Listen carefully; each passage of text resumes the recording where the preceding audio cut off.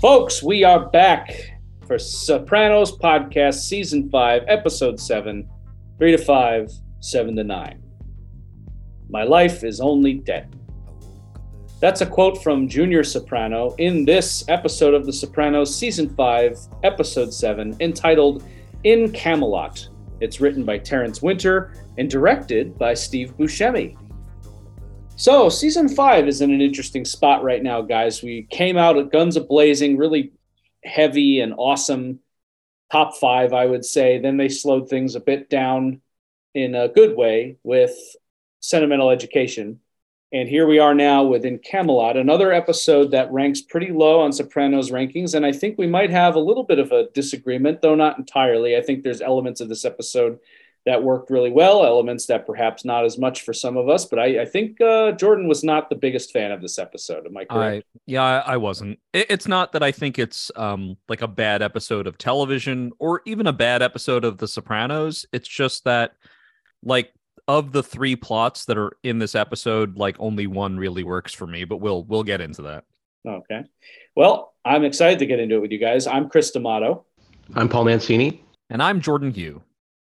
And in Camelot, so this is an interesting setup here is that we are in an ABC plot structure. The 3 basic plots that we're going to be covering in this episode are Chris and JT dealing with the gambling debt and that situation, meeting this character, JT Dolan. We are going to see Junior deteriorating in a really sad way with the funeral, using the funerals to get out of the house. And the primary or A plot, which would be Tony digging into his past a little bit with this Fran Felstein character. My initial thoughts on this episode are that I like it.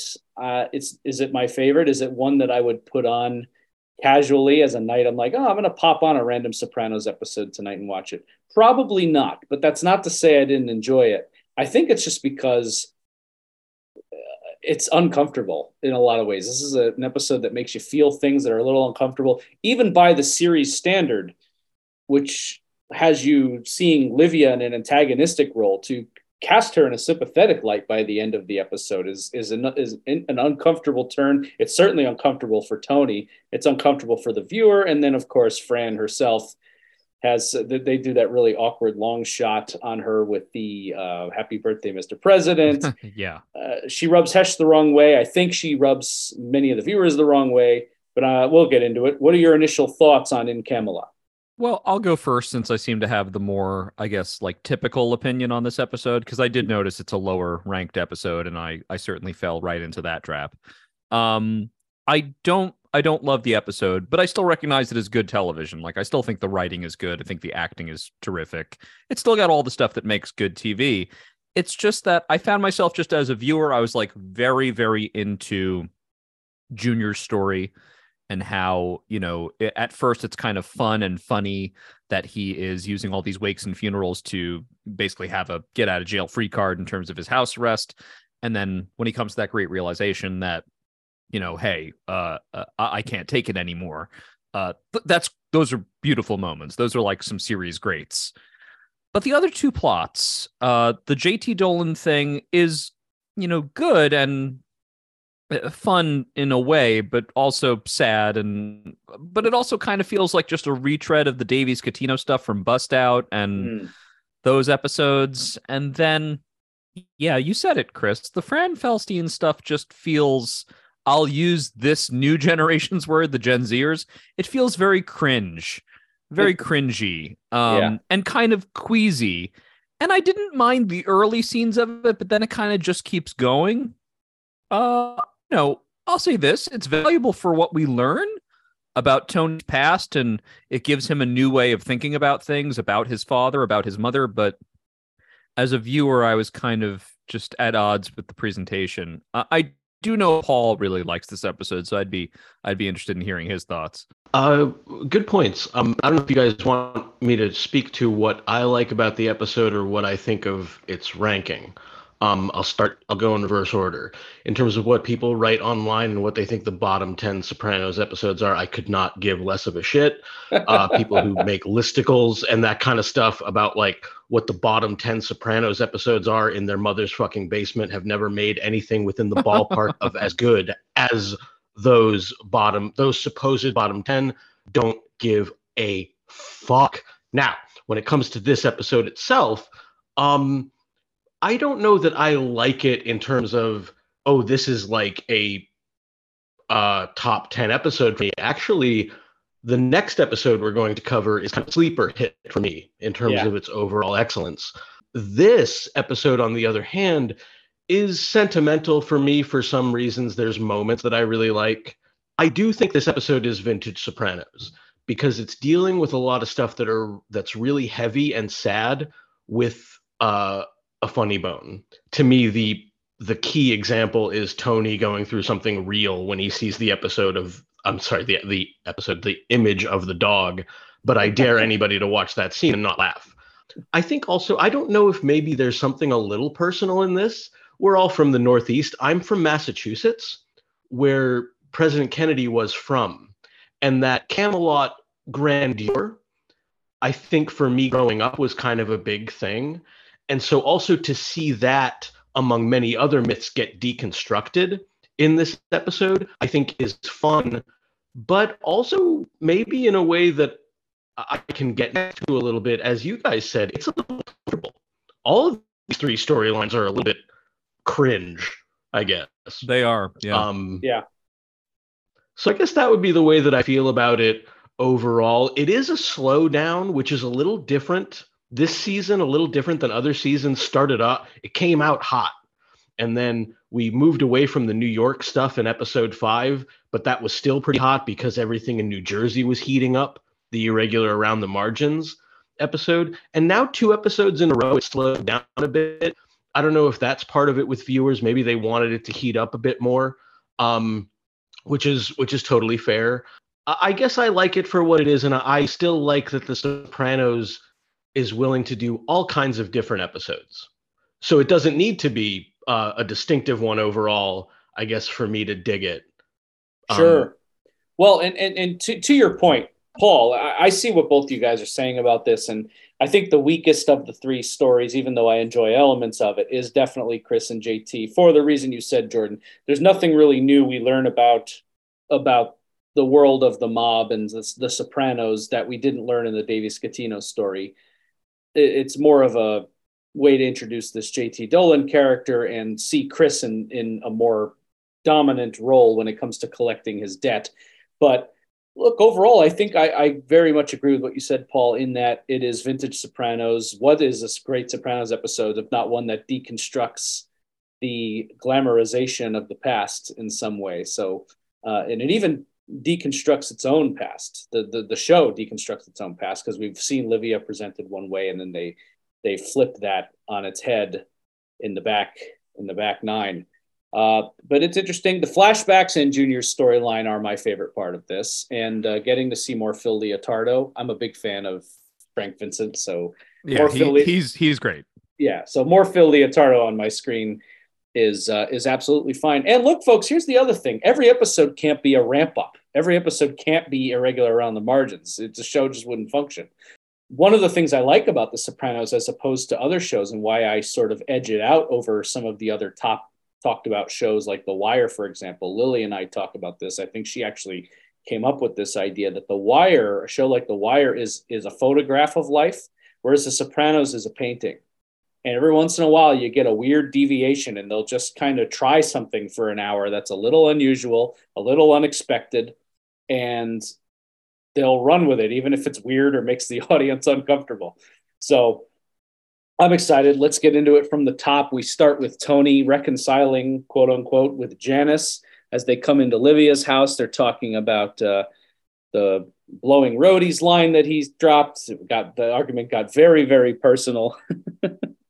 But it seems that some degree of superficial mending has happened here, enough that they can be in the same room together. And the kids are in the other room watching Beethoven. Janice makes an absolutely preposterous comment about the kids being, quote, free to do what they want.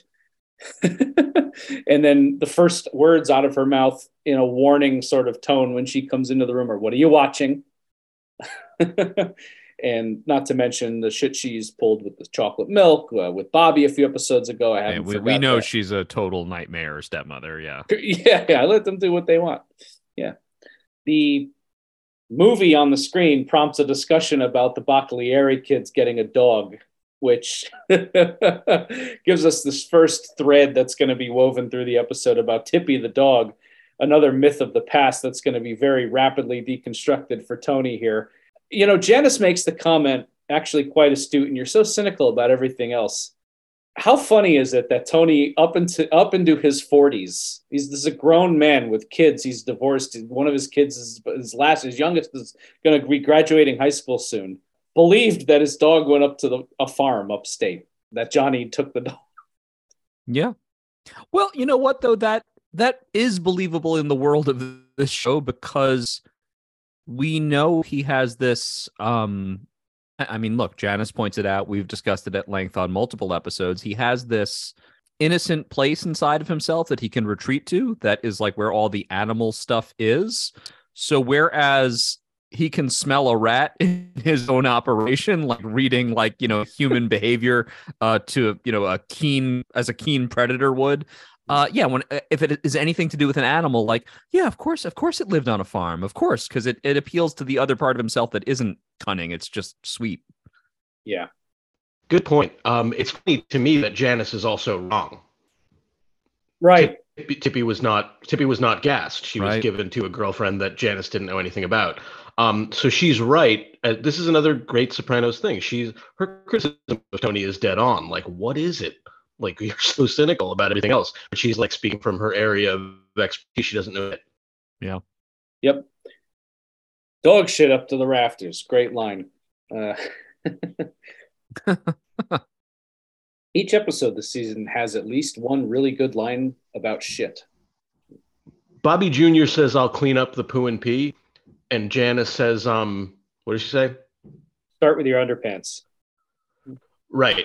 So 20 years from now, when they Horrifying. find like 20 prostitutes stuffed into Bobby Jr.'s crawl space, Bobby Sr. is going to be there like fucking Lionel Dahmer. Like, I don't know why he hates women. But what we have here is another funny thing. I think it's Terry Winter in his fun and playful, clever way laying in for us that forgiving the mother figure is not going to be easy in this episode. No. Right? Nope. And of course, this myth is presented in a way now that Tony is blaming Livia for the dog. And, Livia made Johnny Boy give the dog away. So immediately it's like, oh, all of us can say, yeah, I can see that. Sure. Yeah. Cut to our first funeral, Uncle Zio and Aunt Conchetta. I guess Aunt Conchetta died. And they do a nice job here. We've never met this Uncle Zio and Aunt Conchetta character, but nice touch to put him in an eye patch. That way he's memorable because he comes back later in the episode. It's just one of those clever little things they do to make you remember who this person is. Yeah, that's a really good move if you're only going to show a character for a brief moment. Yeah. And Junior is all smiles and sunshine. He's enjoying the day. He's got his fancy pinstripe suit on. 6 hours they let me out for these funerals. I got to spend it being maudlin. Thought you'd want to pay your respects by crying to a chunk of marble. I'll pay my respects from the after party. After party? Gandolfini's delivery of that. Such a good delivery. And Junior just walks off. But this is, again, to quote Paul here, this is classic vintage. This is vintage Sopranos, just pitch black humor. Junior just living it up at these funerals. And for now, this is almost presented as some kind of comic story. This story is very funny until it all of a sudden really isn't. But we'll get there. Bobby makes a comment that he's on some new medication. It's really helped with his mood and memory. And other than the fact that this is very bizarre behavior, enjoying these funerals so much, Junior does seem more cogent than when we last left him. Moment to moment, there's a certain connectivity there that was not there during Where's Johnny? Yeah. Tony walks up to his parents' grave and sees Fran Felstein. This is, do I know you? You're not annoying me. I like there are several instances in this episode where she is hard of hearing. There's some comedy there, but it's also off-putting. It's not the kind of thing that's like you see on TV very much is this kind of realistic, oh, she can't really hear what the hell I'm saying. And yeah, but there's also a little bit of like a commentary, like she hears what she wants. Yes. You know, there's the interpretation of what is said. There's that layer too. Mm. That's a really good point. I hadn't thought of that, of hearing what you want and putting yourself in that isolation. I guess related, she does admit that she's vain. And that vanity, and that there's something about all this that again seems to come, it interweaves with the Camelot image, I think, of glamour, even down to her working at Bamberger's back in the day, which, as I understand it, is a real place from Jersey that had really expensive, nice stuff. And I think would have added to that glamorous outlook. Yeah, they talk a little bit. We find out who she is. This is a Gumar of Johnny's back toward closer to the end of his life. They're talking about Livia. At least she didn't suffer. She made all of us suffer instead. Good line. Believe me, I heard the stories. The hearing aids come up. I'm too vain. All of this stuff. So we're getting a sense of who we think this woman is. And I want to mention this because it's going to come back later on. We can have an interesting discussion here about how much she was working Tony, perhaps from the beginning or not, how deliberate or whatever all of this was. But she says, he always says, if I needed anything, I could call his son. And Tony responds with, what do you need? And she says, not a thing, which is not something Tony's used to hearing. But as we come to find out, the timing of this chance meeting is a little unusual. Well, yeah. Well, even from the jump, it's a little unusual that she's there that day. But the episode doesn't really make anything of that. That's just something that might occur to a viewer later. Yeah. Tony mentions running into her, and I like the scene with Junior. He's enjoying the food, and he tells this hilarious story about being in love with her, and yet he suffered in silence. Then one day, Johnny Boy shows up with his fancy suit there, 2-inch lapel, and that was that.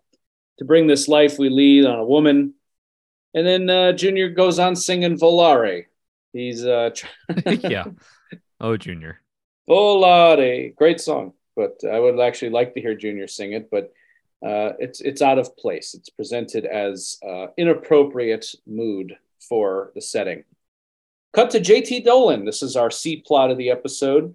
And I like this character. At least I like this actor playing him, what I know of him. I think this is a funny way for the writers to poke fun at TV writers. There's several. Actor Tim Daly. Is that his name? Yeah, yes. Tim Daly. From Wings, I think, is what he's probably best known from, right? Yes. Yep. He's a writer and an addict. The heroin, all that. That shit practically comes with the Writers Guild card. Definitely some writers laughing at that. For sure. And we just find out briefly in this touchdown scene that he not only has the same addiction that Chris had, but he's actually friends with Chris. And Chris naturally would gravitate toward this guy, being with his extracurricular interests being what they are, right? So that makes sense. We're going to come back to this shortly. Just to quickly touch down on these are a couple quick scenes where we're laying out these stories. These transitions are great. Where in the one, Junior does a little bit of singing and it transitions to the applause at the beginning of the guy's talk at the meeting. The next transition is him in the middle of his talk saying, I want to talk about taking a moral inventory. Cut to a wide shot of Tony in therapy. It's great. I wanted to kiss Terry Winter and Steve Buscemi, what they were putting together. Yeah, I just wanted to mention, and this is getting ahead of ourselves a little bit, I do think it is fun, as much as I don't necessarily like this plot, that when they first introduce the character, JT, you assume like, oh, is this going to hook Chris back into the Hollywood stuff? But it actually doesn't. It actually seems to push him farther out from it, which I thought was an interesting subversion, where it's more like, oh, this is going to be much more about how Chris is now using the rehab steps to be more manipulative, not to get himself back into, Hollywood or something like that. Yeah, he's bringing Hollywood into his world. Oh, right. It's the other way. It's like a reverse construction of D-Girl. Yeah. Tony is telling Melfi about Fran, all of the things that his father was. This is a familiar song now at this point from Tony, blaming Livia for the way she treated Johnny, and we all know, at least from Tony's perspective, that Livia was no saint back then, and probably did drive Johnny nuts. But do you think that justifies his infidelity? Melfi's prodding and poking a little bit. Tony says something interesting here as far as what we want to hear, the stories we tell ourselves, the myths of the past. I think that the writers had to know this, that Tony's either lying or he is just unaware. But he said Livia didn't visit Johnny Boy's grave, and viewers of the show will know that she actually does. In the show, there's a scene in season 1 when Livia and Junior are visiting Johnny, and AJ's playing with some cemetery dogs in the back. I forget exactly which episode that is, but I remember the scene very well. Right. Mm-hmm. So that's a lie, or something that Tony just tells himself. Lord knows where he came up with that, but just interesting. Are you attracted to her? For God's sake, she's old enough to be my mother. Oh, geez. And then Melfi gives the look. And then, quote, she's old enough to be my mother. No, and then, quote, oh, Jesus Christ, it's just an expression. Don't cream yourself. You should have seen her at their hairnet and that house dress. This whole conversation will be over in 2 seconds. We're at what I have to assume is an IHOP, given the glass next to their table there. Listen, I don't know. Maybe I'm opening up a can of worms that I don't need to right here with this comment, because I'm sure we're going to get some feedback on it from our very wonderful fans. But I don't know why one would visit an IHOP in New Jersey with so many awesome diners every 10 feet. I like IHOP. I enjoy IHOP, but Jersey's like the diner state. It's just, I don't know. Well, in defense of IHOP has pretty good coffee, which is one of the few things you can still have when you're, doing the whole AA program. So maybe that was it. I don't know. That's true. Just a good, cheap, endless cup of coffee, And it is cheap. It is very affordable. That's true. Not that either of these guys need that yet. Well, JT will shortly. He's aiming to get a staff job on Law and Order, get that Dick Wolf money. Chris is really working the program, but he had some wine. JT chastises him. This is there's a camaraderie here, and JT is making an attempt, at least on the surface, to hold Chris accountable. Chris is explaining, as my fiance was in an accident. JT expresses, I don't want to say displeasure, but makes it clear that Chris can call and check in before he does something like that the next time. But JT himself is very fidgety. He's got to, quote, meet a friend. So what Chris is talking about, I guess, is what happened back in episode 5. So I had some wine is a distortion of the truth. He raided the freezer, drained the vodka, and went on a fucking insane rampage, and almost got himself killed.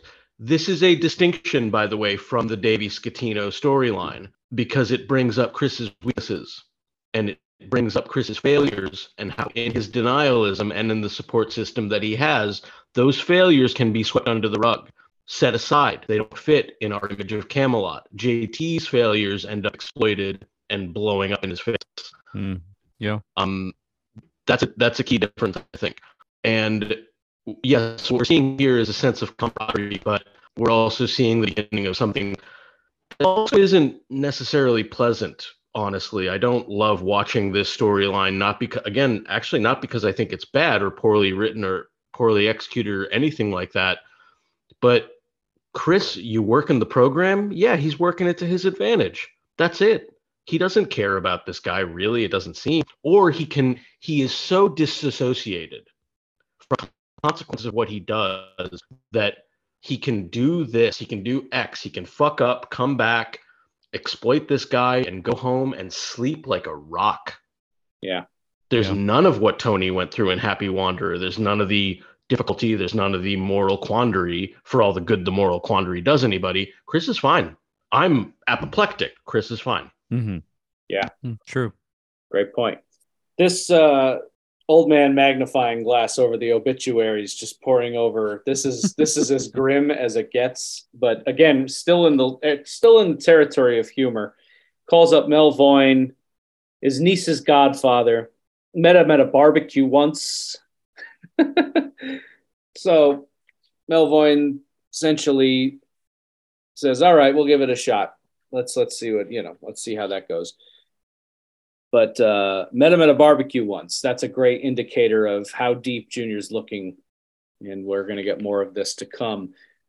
Cut to Fran Felstein's house. Tony's checking out pictures as she's making dinner and sees a picture of her son Bruce with a dog. Freckles, he was a gift from your dad. Oh, no. Oh, Jesus, this is my fucking dog. His name was Tippy. He's so upset. He's devastated. Devastated. Oh, when? Lived with them for 10 years until Bruce went to Tel Aviv. Very funny. She has his dad's slippers. So this is already going in a strange direction. Tony's all weird and queasy. Yeah, like your dad, like, I don't know. There's something. It's your dad's slippers. I feel it's like not an artifact you would. I feel like you would save. I don't know. Yeah, it's all a bit much. Well, this whole episode is like dancing around with a corpse. The whole episode is like this, one way or another. It's just the stuff that, yeah, his stuff shouldn't be out. The slippers shouldn't be out. He shouldn't know the what really happened to the dog he thought is dead. This is all part of that. It all feels very wrong. Yes. And then the picture of Hesh. Look at Hesh. He was a horror master and cheap. George Gershwin. And then, yeah, right. And then the midget auto racing comes up. Apparently we come to find out that she feels like Hesh gypped her out of a retirement money. Apparently, the story goes that Johnny, Phil Leotardo, and Hesh were in on this midget auto racing track, and apparently Johnny promised his share to her before he died, and Hesh didn't pay her out. So Tony offers her $500, and she plays it off like, "Oh, I shouldn't have even brought it up." Tony indicates he's gonna look into this further, but he says, Junior says hello. We get a bit of a punchline on this. He was practically a stalker. They go on this drive. She tells him Junior used to skulk outside her building, weird phone calls, very funny imagery there. And we totally believe it, right? I mean, this is true. You can just see like a jacket pulled up with the thick glasses, just lurking in an alley across the street from her. I can see it. Yeah. I can fucking see it. Absolutely. What the complication on this show of misremembering the past? It's a big theme. Tony said at Vesuvio at the end of season 1, remember the times that were good. How is that complicated by, I don't know, the Camelot looking back and trying to, justify yourself, remembering yourself in a good light? It's fascinating and weird, and in this case, pretty funny. I also just want to note, I hadn't thought of this until we were recording, actually, but we're talking about the myth of Camelot, which is the myth of King Arthur, a father figure, a leader, as Kennedy was, as Tony's dad was. Tony's dad's name was also Johnny. And like actually John Kennedy, he was the figure who was maybe not supposed to be the leader. He was the younger brother. Joe Kennedy was supposed to be the big politician. He was killed in the Second World War. And so are we dealing with that dynamic between the brothers deliberately again? I don't know for sure. I honestly just thought of it when we started recording. That's a hell of a take. That's interesting. I like that. And Junior's long had an obsession with Kennedy. That's fascinating. The whole Dr. Kennedy thing from season 3. I like that. Sure. And Tony too. I mean, Tony with Kennedy's hat and all that. I think that goes back to season 1. That's episode 1, man. That's crazy. That's the pilot? Yeah. Oh, okay. Yeah. They're talking about Livia.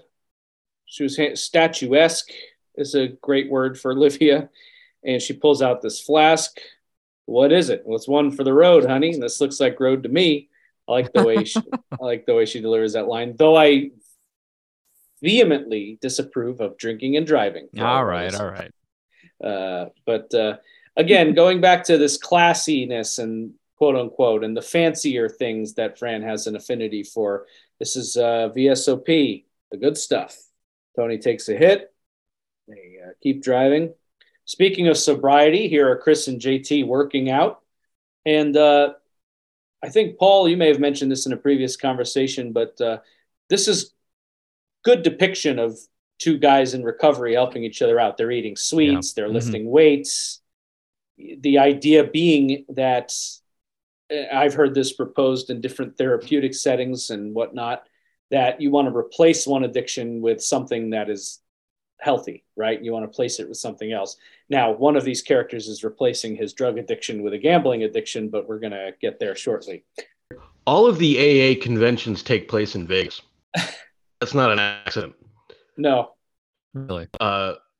Yeah, those guys love, it's part of it. I'm not judging anybody, but it is an interesting thing. Yeah, you see them with the sweets, the coffee, working out. It's good. It's good that they have those details, and it's not a fanny fest with Paul Sorvino. Totally unrealistic. JT has to tell Chris he's totally clean and sober. Chris tells him he thought he was chipping or, jonesing for drugs. And nope, totally clean and sober. And they're talking about sports betting. They're going to come back to it shortly. We're at the racetrack talking. Tony and Fran just visiting out in the bleachers there. She asks about his wife, good woman, good mother, marriage hit the rocks. What can you do? And then his girlfriend, Valentina, sophisticated art dealer, Latin, from Spain, just to clarify. Right, which I guess he says to stay away from the topic of Cuba, perhaps, which would be like a Kennedy reference, maybe. I don't know. Oh, that's interesting. A bit of a reach, maybe, but something. Nah, it's probably not an accident, though. That's good. That's good. Yeah. But then they're going on this little walk. She has this linen handkerchief. Tony says you have a lot of class. And Fran replies like your girlfriend. It's just kind of funny that these two women are basically mistresses in this story, and they're being depicted as having all of this class. You know what I mean? The handkerchief and the sophisticated art dealer from Spain. Right. Yeah. Yeah. Is it something, again, reflecting a myth that needs deconstructing? That Kennedy had these girlfriends, but they were typically glamorous. Marilyn Monroe, that kind of vibe. As his wife indeed was also quite glamorous. But, and that might be something why these misogynistic figures idolize him. Tony visits Hesh and confronts him about this money, kept Johnny's end. Who do you think's been taking care of the place all these years, the taxes and the bullshit? And then Hesh, so there's an exchange about them being friends. Oh, if I'm such a good friend, how come you never come see me anymore? What? I've been busy. They were too busy to call me at 2 a.m. to come hear about your problems. One time that happened. My therapist was on vacation. So Hesh is holding on to that. That's funny. These two, it's funny that it has been a while since we've had a good Hesh episode, I feel like. So I'm on Team Hesh on that argument. I miss Hesh. I like Hesh. Oh, I love Hesh. Every time we get a Hesh scene, I get like a little thrill. I think he's a great character. Yes, he is. I think you mentioned back when we had the episode on Pax Soprana in season 1 that you referred to. I think Jordan referred to Hesh as like if these characters are the Knights of the Round Table, that Hesh is the wizard of the family. Yeah, I think part of his inclusion here is to kind of get that little bit of the Merlin, right? He's the old king's wizard. He's still around. He remembers all the stuff from back in the day. It's definitely there's part of that. Yep. We don't end up defining like what the deal is, I guess, with Fran Felstein, but to Jordan's point, Hesh might have the best overall characterization of her. Like, I don't know. At the end of the day with this episode, she just kind of rubs me the wrong way. Yeah. That might be the best I can put it. Yeah. Yeah, that's funny. And Tony, they have this hilarious exchange. I love that they're consistent with this, but he says maybe that's because she was rubbing him and not you. And Hesh says, "How long you known me, bub? It's a little pale for my tastes." Right. Offers the Pointing toast. to his love of course, black women. Yep, yep. Cut to Melvoin. I'd like to. I just want to give a little shout out to this actor who plays Melvoin. I really like Attorney Melvoin. This is a fun, I guess, quote unquote, side character here.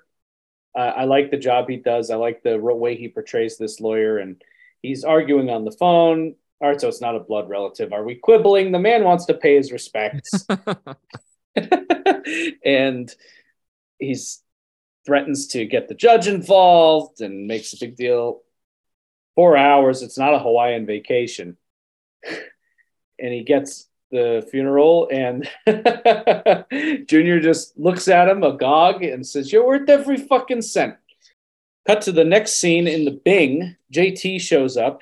Chris is sitting there. JT, I guess, did pretty well on a bet. He wants to gamble his winnings some more, and that to me is a red flag. I like to gamble. I've had a great time with you gentlemen in particular in Atlantic City.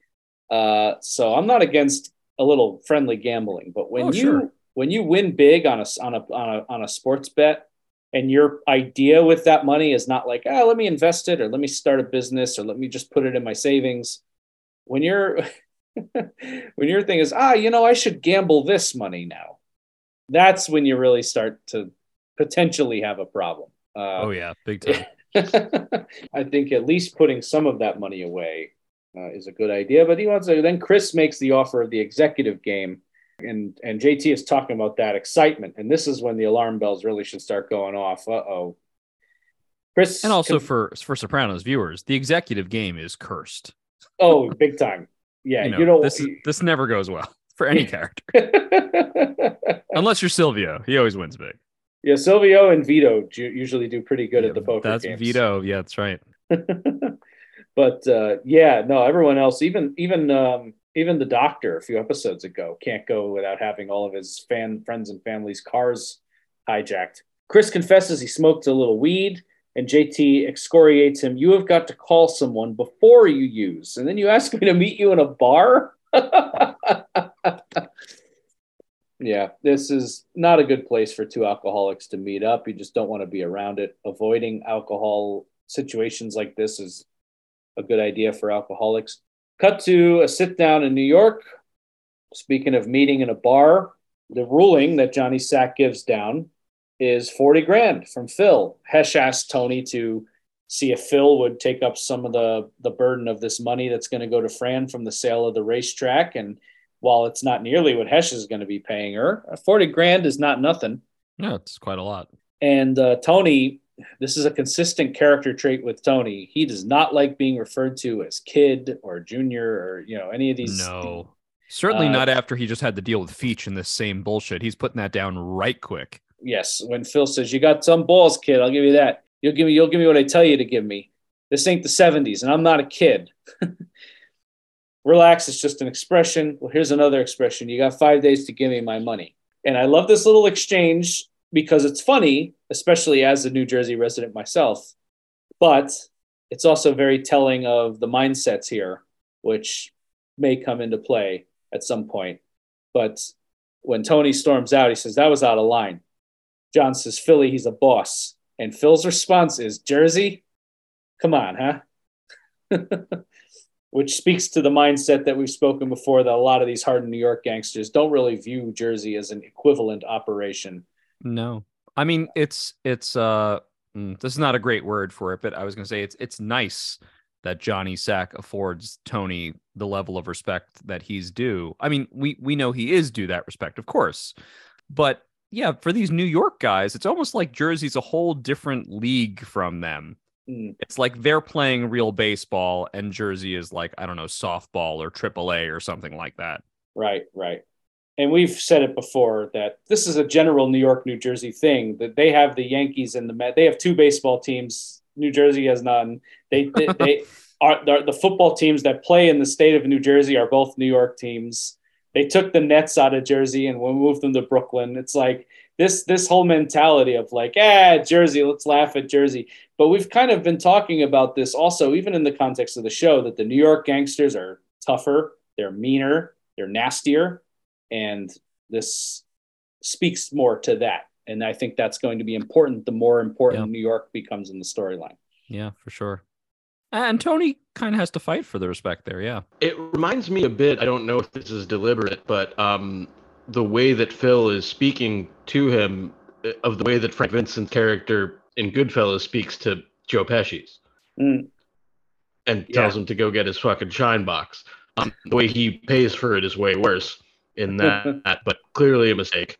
We'll get to the Rock the Castbah scene. Yeah. Tony is going back to Fran, telling her that she's got the money coming. She brings out this JFK handkerchief. Look at the initials. Holy shit. We had a thing, quote unquote. And she tells this story. I won't go into the beat by beat breakdown of the story, but the gist of it is that she is dragged to this fancy party at the Pierre Hotel. There's celebrities, Jackie Gleason, Frank Sinatra, Peter Lawford. She's wearing a sable, so he drops this line about having to interview her in the interest of national security. He seduces her. They get together.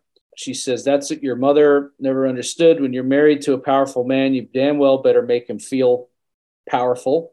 She says this line about Livia, which even as poorly as Livia has behaved in this show, and as much of the villain as she is, and the shadow that looms, I thought there was something a little mean about this line for her, especially for someone who was a mistress with Johnny, to say that Livia should have seen her on New Year's Eve. She looked like a refugee. I just thought that was a mean-spirited line. And again, Tony does not like it. Yeah, correct. Yeah, every scene she says at least one thing that's a little like, ooh, that's off, isn't it? Isn't that a weird thing to say? And she, again, more of this glamorization of each other. Tony's dressed nice here. He's come through for her, a knight in shining armor. Got her the money, and she says, your father would have been proud. He raised a real gentleman. This is a murdering sociopathic thug. He's no gentleman. But here we are. We're in Camelot. JT at the executive game getting absolutely massacred by Vito.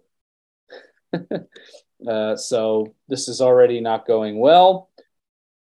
Getting that question that writers, I'm sure, are asked all the time by people who have no clue what goes on in the entertainment business. Does one person write one guy's lines and the other write the other? And JT says, you write it all yourself. I feel like Terrence Winter has gotten that question on a few occasions. Yes, there's a lot of authentic things to the experience of being a Hollywood writer or TV writer on this episode, for sure. Cut to this short, puzzling but funny scene of Tony having sex with Valentina. It's the first time we've seen Valentina in a little while. And this picture of the dog is just staring at Tony, and he looks up and it catches him. They even added a little dog sound effect in there briefly. Again, very odd, very off-putting. It's not clear exactly what the fuck this is or why, but it just adds to the queeze factor in this episode. That's it.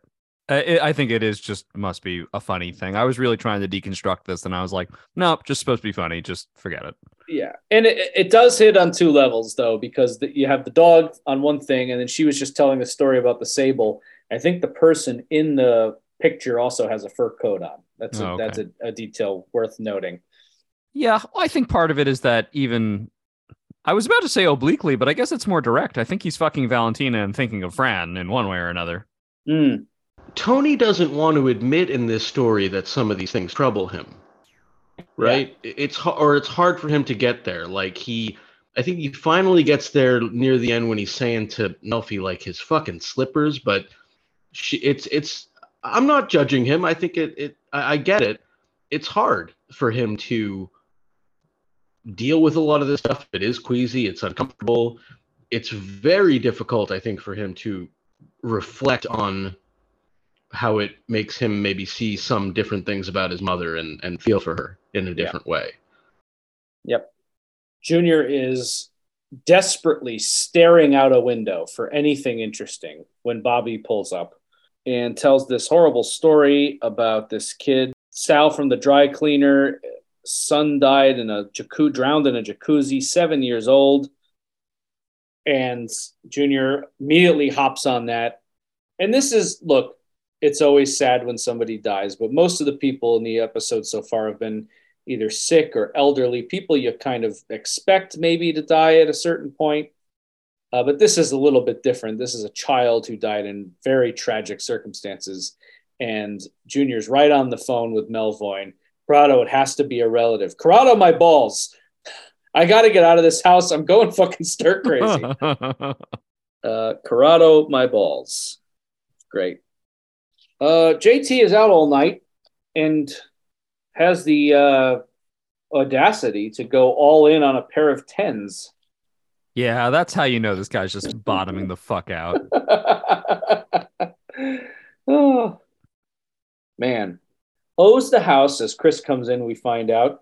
Chris talks to Carlo and finds out that owes the house $57,000. That is an insane amount of money.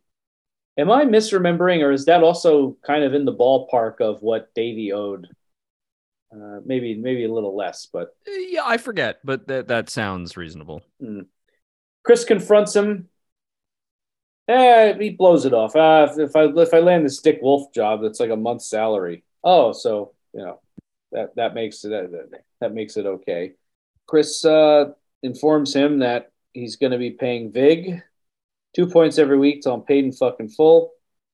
It's going to be $60,000, and Chris fights back immediately. Like you said, Paul, there's no give here. There's no guilt. He says, "This is your problem. I will not fucking enable you." Using, and then this is where it gets really dark, using AA rhetoric to extort a man from gambling and loan shark him. Just that is as low as it gets, frankly. Yeah. Well, hey, listen, hasn't Tony used tools of things that he's been given in therapy to manipulate others around him? Hasn't any exposure any of these men have to something that is meant to bring them to a higher moral good, they somehow through their machinations turn it around to be something that is more evil. Yes, exactly. Friend of ours, friend of the show, Mike Drummy, has referred to it as discovering a whole new language with which not to communicate. Yeah, I like that good phrasing. Phil is grabbing a nice little ice cream here in Brooklyn. I love this scene. This is Tony pulls up. First of all, Tony had to have been scoping him out and following him a little bit. Waits till he's in sort of a vulnerable position, getting a little Italian ice, and Phil ignores him right until Tony's right up on him. "Hey, Tony, I got to go meet John." Motherfucker. Tony chases him, and this is a very dangerous chase through the streets of Brooklyn. Though I saw shit like this when I lived in Brooklyn regularly. This is actually pretty normal driving for Brooklyn. So not really anything unusual here, actually. But eventually, another really smart moment too in this sequence. Props to Buscemi and everyone for putting this together. First of all, great song choice, number one. Rock the Casbah just underscored this very well. Yes, very fun. And that moment when Phil is like, I think it's time to throw the ice cream out the window and get both hands on the wheel is really fantastic shit. And then Tony runs him off the road. "Where are you going to go? Where are you going to go?" Boom. Smashes into this truck. Tony's fake innocent act when he walks up on Phil. "Mister, you okay in there?" Oh, it's so good. So satisfying. And then gets in there and becomes the man we love to hate. Grabs him by the hair, rips his neck. "Oh, Tony, my neck. Phil is in pain. You run from me, you cocksucker. You got 24 hours. That's it. Leaves it like that. And then it was bad enough. He lies to all the onlookers. Police, cops have been called. They're on their way. So no one's coming for Phil. It's great. And again, this next scene for me, I still laughed at it because it's just so fucking dark. But this is when it started to get a little less funny for me and more, oh, this is going in a very bad direction. To someone who has not seen this before or may not know where this is going, I feel like this is when it starts to look, this is like, oh, this is really not good. Right. So this is now ghastly. Yes. Yeah. He's sitting there. These parents are grieving. The mother's like stroking the picture of the kid, has to get dragged off to bed. She's in so much grief. Junior, we should go, Bobby says correctly. What have we just got here? Looks at somebody. The chicken's nice and spicy, isn't it? Oh, Jesus. Good Lord. He's like a vulture in that scene, for sure. Yes. Just eating at the Feast of the Dead, yes. Oh, I love that imagery of Junior as the vulture, Jordan. That's great. With the bald head and everything, yeah. The sort of hooked nose kind of look. Chris comes to collect. You're casting a shadow over the peephole. Chris is too experienced for this. JT is not prepared for the real gangster to show up at his door. Oh, I thought you were this girl. Come on in. He's got these TV pitch meetings, and Chris essentially tells him, I got out of that business because people fuck you over. So Chris doesn't have faith that he's going to get this Dick Wolf job. Chris did not leave that business because people fuck you over. He was not invited into that business. Right. I guess that roof being soft tar with tap shoes idea wasn't a winner in the Writers Guild. This is more self-justification, more misremembering the past. Yeah. Yep. By the way, his line, I went to AC. Jesus Christ, JT. Not where he should have been after dropping $57,000 in other people's money.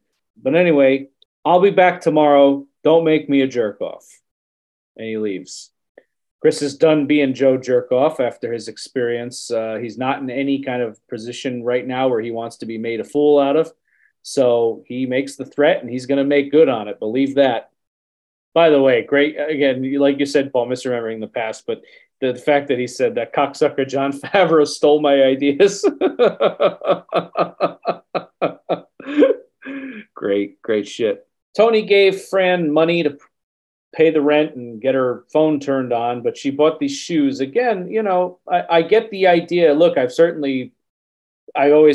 had these thoughts when you come into a little bit of extra money. It's like, oh, I could buy a new something with this. But if you have your phone is turned off, well, I treated myself. I get it. But again, it's just something that's like, and you can tell that, maybe bothers Tony a little bit, but he doesn't make any kind of deal of it. But right. Yeah. She spent the money on the new kicks. This kind of maybe gives us an idea of why she's in such dire financial straits in the first place.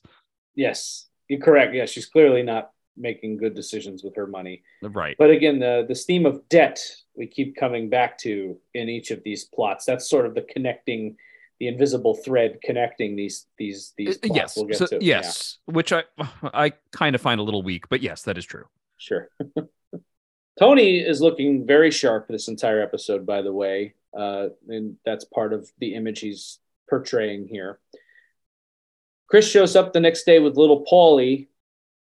Little Paulie is always very funny to me. I like this when he says, "What is this, Pulp Fiction? Am I supposed to be afraid?" I don't know. I didn't see it. He's a big goof like his Uncle Paulie. They rough. All intents and purposes, the point of this scene is, what are you going to do to me that I haven't already been through? I'm positive we'll think of something. And they beat the bejesus out of him. That we have smart people at the helm of this creative team. This is shot in a way that's meant to be somewhat humorous, but they fucking break this thing over his head, and then they get in some real nasty kicks there. It's not a pretty picture, and this is not Chris at his best. Yeah. Can I say something really quick about, I don't know if this detail is put in there deliberately.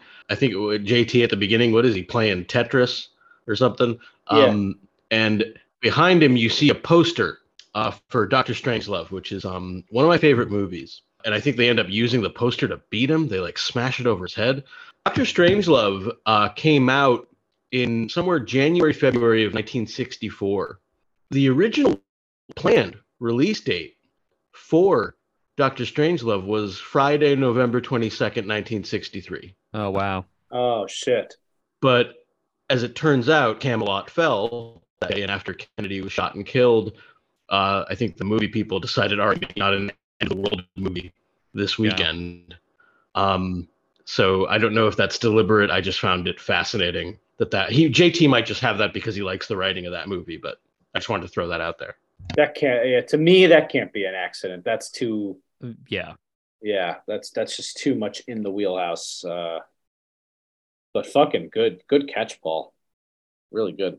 They beat the ever loving fuck out of JT, and we find out that Uncle Zio has finally died of heartbreak, essentially. This happens sometimes with couples. I've seen this happen actually in real life, where an older married couple or people who've been together for a very, very long time into old age, one dies and then the other actually passes within a month. I knew a couple in real life and attended their wake who died within 12 hours of each other. Wow. Where the wife passed away and the husband did not last 12 hours. So yes, totally a thing. This is a real phenomenon. So that's interesting. Father Phil is giving, I have to say, we'd usually take every opportunity to shit on Father Phil. This is the nicest thing I've ever seen him do, is this eulogy. I think he's doing a lovely job here. Yeah, whatever. He's fine. Jordan doesn't want to give him a lick of credit. I fucking hate that guy. But then it gets tough. Junior has had enough. The debt has been building. The pain and the anguish and the claustrophobia of the situation in which he currently finds himself becomes too much, being surrounded by the constant grief. And Dominic Chianese does a wonderful job with this. It's heartbreaking. Junior just breaks down and is wailing. All the grief and the being surrounded by the death and the misery has finally caught up to him. Yeah. And it's tough. It's my favorite moment of the episode, is that, he just can't pretend anymore. And with this new medication that he's on, that, I think there's initially a reaction from other people like, oh, is something wrong with Junior? And as we come to find out in the subsequent scene in the doctor's office, it's not the case. It's that he's even more grounded, more tethered to reality. He's experiencing it more. He can't turn away from it. It would almost be better for him to be in with like having more dementia, essentially. Right. He would be better off if his mind was back in Camelot in some ways. This isn't that just the dark twist of that whole storyline, though, is that he's as cogent as ever. You'd have to be insane not to be in the mindset Junior's in, given this situation. Yeah. Yeah.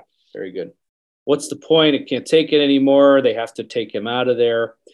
This is as close to rock bottom as one can get. You're at a pawn shop trying to sell your Emmy, and good bit though. It's a good bit. Oh, it's a hilarious bit. A guy will give him $15 for an Emmy. If it were an Oscar, maybe an Academy Award, but TV. I remember there was a similar joke on The Simpsons where they're like, a Cable Ace Award. What the hell is this? But yeah, Terrence Winter having fun here. Though to the credit of JT's dignity, whatever that's worth, he does not relinquish the Emmy for the $15. He takes that back. So, hey. Chris finds out in the next scene that JT got $1,200 together for his payment, but he was all fucked up. Clearly had been resorted back to heroin. He's quote, hit in the vein, nodding out. And Chris has the money in his hands, like, son of a fucking bitch, as he's holding the money in his hand. Fran is making filet mignon. Tony gives her the cash, 150 grand. God, I wish someone could drop that into my hand. That'd be wonderful. She starts telling another story of this trip to the shore. It comes up that they were stopping to get cigarettes, and Tony cuts her off again, sort of back, similar energy to when he found out about the dog, but this time it's a little bit more pointed. Oh, my dad got emphysema, you kept smoking? Even my mother managed to quit. Tony's not happy with that. And she says, well, he didn't mind. Eventually Tony lets it go, but in a little bit, like, all right, whatever. Finish your story. The story wasn't going anywhere exciting. Johnny talked the guy into giving them free champagne. The story fell flat. She brings out, Tony brings out JFK's hat. And then we get the it feels like it's 10 years long, this scene where she does the happy birthday, Mr. President. It is just the most awkward thing I've ever seen. And she's giving it so awkward. And between the shots of Tony's face, he just looks like the color's drained out of his face. He looks mortified. And she's singing it directly into the camera. This is Steve Buscemi did a bang up job with this. If the intent was to make your audience squirm in their seats and look at their watch and be like, what the fuck am I looking at here? Good job. But this certainly shatters any illusions Tony might have. This is a very unsettling scene. Good unsettling, but unsettling. Chris is confronting JT again. His apartment is barren. It is stripped clean. There's not a fucking thing. The imprints of the furniture are on the floor. I mean, he's got the cigarette in his hand and the couch under his ass. That is all he has in there. And Chris is, he's expressing that some kid from Yale got the Dick Wolf job, so that's not happening. Shot up 5-6 times. You're going to use, why didn't you call me? JT rightfully, where do you get the right? Yeah, we're going to come back to that. And then we get possibly my favorite sequence of the episode. That doesn't have to do with Junior. Tony's in Melfi's office now. Jesus Christ, his fucking slippers. I mean, I didn't live with my mistress. And then we get into this flashback. And I really like this flashback sequence. Sopranos does flashbacks very well. Yeah, no, this is very good. And this stuff works for me. I always like when they go back. And I think we've talked about this before. I love this actor who plays Johnny. I like seeing Tony with the long hair. But he came home. There's a note from Aunt Quinn. His mother was pregnant. Livia was pregnant with what was going to be another sibling for Tony and lost the baby. Tony is calling all around town trying to get Johnny, and Johnny is with Fran, and he finds out what's going on. Eventually, he returns the call much later that night, makes the worst possible decision in this situation. Fran goes off to make the steak or what do they have in pot roast or whatever. And she gets up out of bed and Johnny says, listen, I'm tied up. I'll come get you in the morning, something like that. But basically he's not going to come out and deal with this until the next day. We get the scene in the hospital with Livia. First of all, I just have to say this actress playing Livia fucking crushed this. I thought she did a great job. Very believable as young Livia, just devastated. You're okay. Your life is so wonderful, and great Livia dialogue here. She could have died. Johnny tells this lie about the Yankee game and going to cousin Jimmy's, and Tony ends up towing the line for his father, despite the fact that his mother was in serious jeopardy. And in that moment, you can kind of see on Livia's face, she knows that Tony's lying, but at that point, the issue is moot. And they did a good job here. They humanized Livia. While no one around Livia had any chance, and Livia certainly, and Melfi brings this up, she had her faults, but she didn't have much of a chance with the people around her either.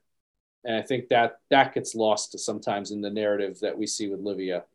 And this is the first time that I can remember that the audience is confronting, and Tony is confronting it in this way, but Tony just doesn't want to go there. Is there any blame on his part? She asks, and eventually just hits Tony with, you need to forgive her and move on. And Tony is not able to process it. He just keeps going back to the story. She made my father give the dog away. If it was up to her, she would have had him killed. Any thoughts on this awesome scene with Melfi or anything else in the flashback? Well, I think, it's, if you look at the flashback, it's important for Tony to lie to uphold the story that his father is presenting, because if he doesn't go along with the lie, he's putting his family in jeopardy. It's like they all kind of uphold the lie of Johnny's world, and the lie of what he has separately, which I guess we could say is Camelot in this episode, right? When we have, in the present moment, it's just as important for Tony to uphold the lie that his mother is totally inhuman and totally not worthy of sympathy, because again, that is easier to him, right? We've already said several times this episode, the best parts of this episode are the moments where we can recognize and talk about it's about the lies we tell ourselves. It's about the myths we create for ourselves, because they create structures for us and there's safety in those structures. It's a lot easier to contain Livia inside of a story about her, right? It's a lot easier to contain the unpleasant things about his father if he can lie on his behalf and uphold the lie, you know? And when Melfi tries to challenge that, as per usual, Tony can't go along with that. Yeah. What Johnny Soprano does in this flashback is something that John Kennedy actually did. He was in Europe, I think, with any number of people, including some of his women, and what was supposed to be the Kennedys' third child, Jackie Kennedy, had a miscarriage. He didn't come back. He knew it was happening. He stayed there. There's a lot of things I love about Kennedy as a president and a historical figure. He was a fucking pig. And that myth needs deconstructing. And so does this one. And Tony needs to forgive his mother for himself. Right. So he can move on with his life. He is not nearly ready. Well said, guys. Way to bring that point home. I have nothing else to add. Moving along here, Chris signs over the car, $17,000. Chris is knocking off the principal. Fucking love that car. You'll get it back. You'll get another one. Just how false and patronizing does this feel for Chris to say, I have faith in you. There's no chemical solution to a spiritual problem. Coming from Chris Moltisanti. What a line. Yeah. That's some line. And he says it with a fucking straight face and a smile. Unbelievable. The dissonance there. Speaking of chemical solutions to a spiritual problem, Junior's line, the drugs stopped working. Again, these transitions are fucking fantastic. As you said earlier, Paul, Junior is making a lot of sense here, unfortunately, and I really feel for him. He's not wrong. I'm trapped. What's the goddamn point? My life is only debt. I'm living in a grave. I have no children. Can somebody explain this to me? And we talked about this a little bit earlier. We don't need to belabor the point, but, the sad part about this is Junior is the most cogent he's been in a long time. Yeah. And he has a sobering assessment of his life up to this point and where he is, and being around all this death and being in his present situation with his mind as good as it's going to be. Boy, oh boy, I feel for him. And this is tough stuff. This is stuff a lot of humans wrestle with, these thoughts. Does it matter? What have I done? What have I left behind? And unfortunately, his line, I'm living in a grave, is apropos. What has Junior done with his life that is sustaining him through old age? Right. Yeah. This is why the show does so well with this character. I mean, once you took Junior away from being a street level guy with like a day-to-day agenda of things to do, he's, and then you put him under house arrest, he would just be left with whatever he's built for himself, which of course is nothing. We said before many episodes ago, Junior is not a gangster that was meant to get old. And now he's dealing with what many people deal with in old age, which is the dominating sense of dread that can come with old age when you are just left with the bare bones of life. He has no sense of no source of joy, no source of hope. He has nothing to live for. So it's difficult to watch him dealing with this. Final scene here, close us out. We're at the Bing. Tony is telling this story about Fran and how she was like a princess and that she had this fling with Kennedy, and the guys are buying it. Tony B has a bit of a look as if he knows Tony's making statements that may not be based in complete reality. Yeah, but Tony B's the smart one. He knows what's up. Exactly. And that's a character whose past is not as ideal as perhaps it wasn't as for Tony Soprano's past, in his mind anyway. And but this is dark, not only because the myth it's just Tony, this character was close to getting it and didn't, but it's just he's so far from anywhere he needs to be to begin to heal from his relationship with his mother. He's not even close. As long as the myth of Fran and the story from the old days holds up, so will Tony's anger to his mother and to himself, and his feelings of worthlessness around that whole situation. So this is a pretty dark note to end the show on, and bleeding out from that really awful, I don't know how else to describe it, awful, uncomfortable kind of techno music playing in the Bing out to this beautiful Jackie Gleason song was certainly an unsettling note to end the show on. Yeah. Final thoughts on this scene and on the episode proper. Anything else you want to say? Yeah, just I will touch on a few points that I made already, but just in kind of a wrap up here. I love the final scene because, again, it brings up this aspect of storytelling and the importance of stories. And I love that there's a doubter there. I love that Tony B's there. He's actually a really necessary part of that last scene. Yeah. Because there needs to be a non-believer there. You know, the whole thing with Camelot, I mean Arthur's Camelot, is that, you know, the defining feature of Camelot in legend is that it falls. That's the main thing about it, is that utopian, beautiful society, peace, prosperity, it's not made to last. You know, the foundations of Camelot start to crumble with the Guinevere's affair with Lancelot. We go through the discord within the court of the Knights of the Round Table. Ultimately, Arthur dies and Camelot falls apart shortly thereafter, besieged from the outside. You know, I was doing a little bit of reading sort of peripheral to this episode. I had thought that the Kennedys and that whole thing was always referred to as Camelot in their time. But apparently that that term was actually coined shortly after President Kennedy's assassination. And then that came into more common use, calling it Camelot, because they were referring to an Arthur-like leader that had fallen and his whole sort of house falling around him. You know, Paul brought up so many good points this episode. I would like to just highlight that, you know, John Kennedy is not a good person to compare to King Arthur. He was, you know, he had a lot of good about him. And I think there are some things politically that, you know, it's important what he stood for, but he was far from a perfect man. And his Camelot, had it been real, which it never was, would not have been a perfect place. It's not the right thing to idolize. It's a lie that we tell ourselves because it is simple for us and it makes us feel good.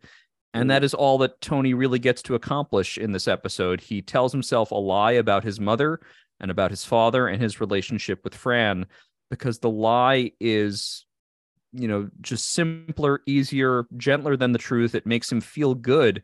But you see it on his face at the end of the episode, and you see it on Tony B's face at the end of the episode, that it is a myth. It is a myth. And that's important.